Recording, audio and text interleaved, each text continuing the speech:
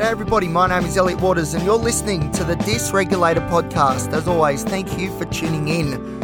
Today's episode continues on of this little theme that he's starting to develop with this podcast, which is something called positivity. How good. The last few episodes have been quite, they've had quite the hopeful sort of angle to them, and this episode is going to be exactly the same. How good is that? Good news to report. I love it. But with all good things, there's always little disclaimers, isn't there? That's just part of life. And part of this disclaimer for this particular episode centers around this sort of siege mentality. So lately there's been a new cognition jumping in. Instead of you're not good enough to do that, you should be doing that, you should be doing this, the inner critic sort of stuff. There's this new cognition that says, Elliot, you are worthy. And it might not sound like much, but it has taken years of therapy and so many medications to get to the point where we can say, no, Elliot, you deserve better. You are worthy. Sounds simple, but it is really life-changing in the sense that my whole mentality is shifting. And instead of just, feeling like we make up the numbers and that our purpose is to help other people with their purpose, it's more now about as well, I still want to help other people, but there is that definite new angle to the way I'm perceiving the world and operating in it, which is that I am worthy of good things too. And that is a massive, massive shift. And as I said, it's taken a lot of therapy, it's taken a lot of medications, it's taken a lot of meditating on this idea that I am actually worthy and deserve good things in life. So there you go.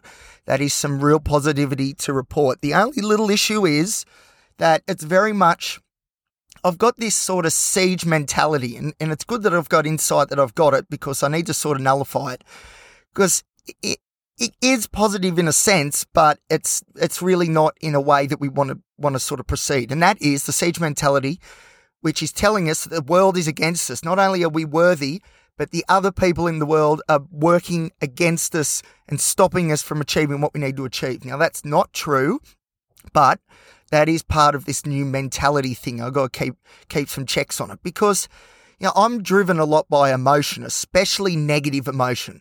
So what I've sort of done recently is, I'll be honest, I'm a little bit angry at the way that things have turned out for me. I feel like I deserve better, not to be given to me, of course. You've got to work hard for those things, whatever it is that you define as successful.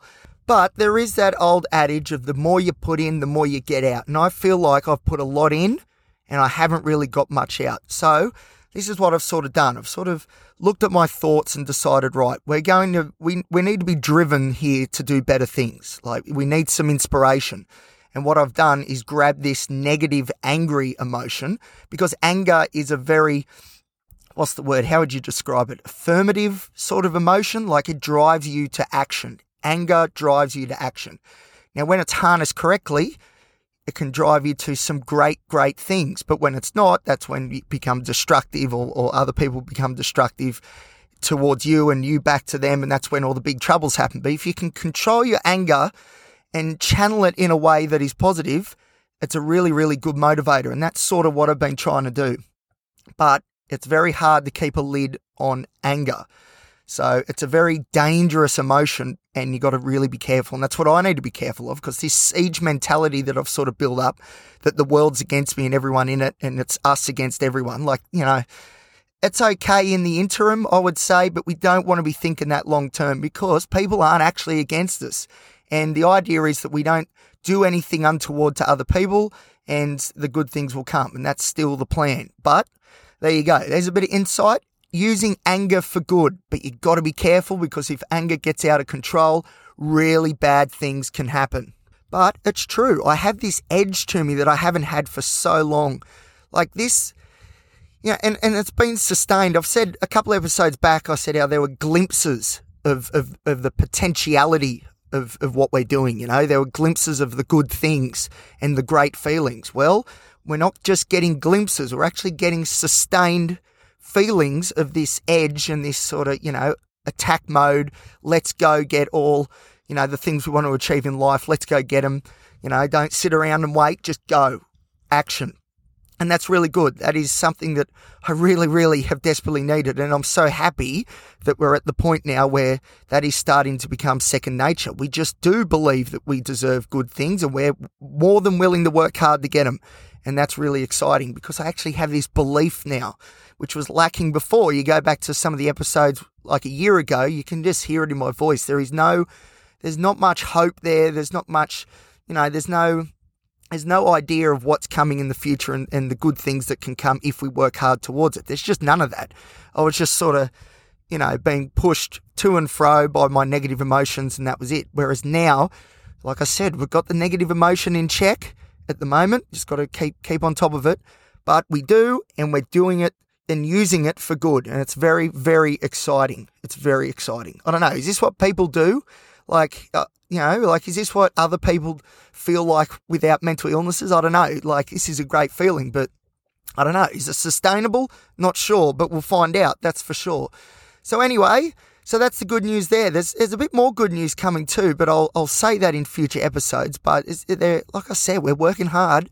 There's some exciting opportunities coming up, and it's really, really, it's really exciting. It's great. So, fingers crossed. I don't want to remember my OCD. If I tell you all my plans, it all falls apart, and that's sort of what happened with my previous therapy job.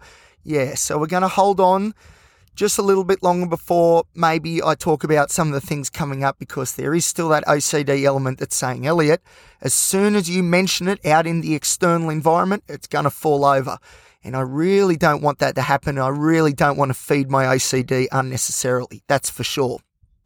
So anyway, that'll probably do for today. I'm just sitting here.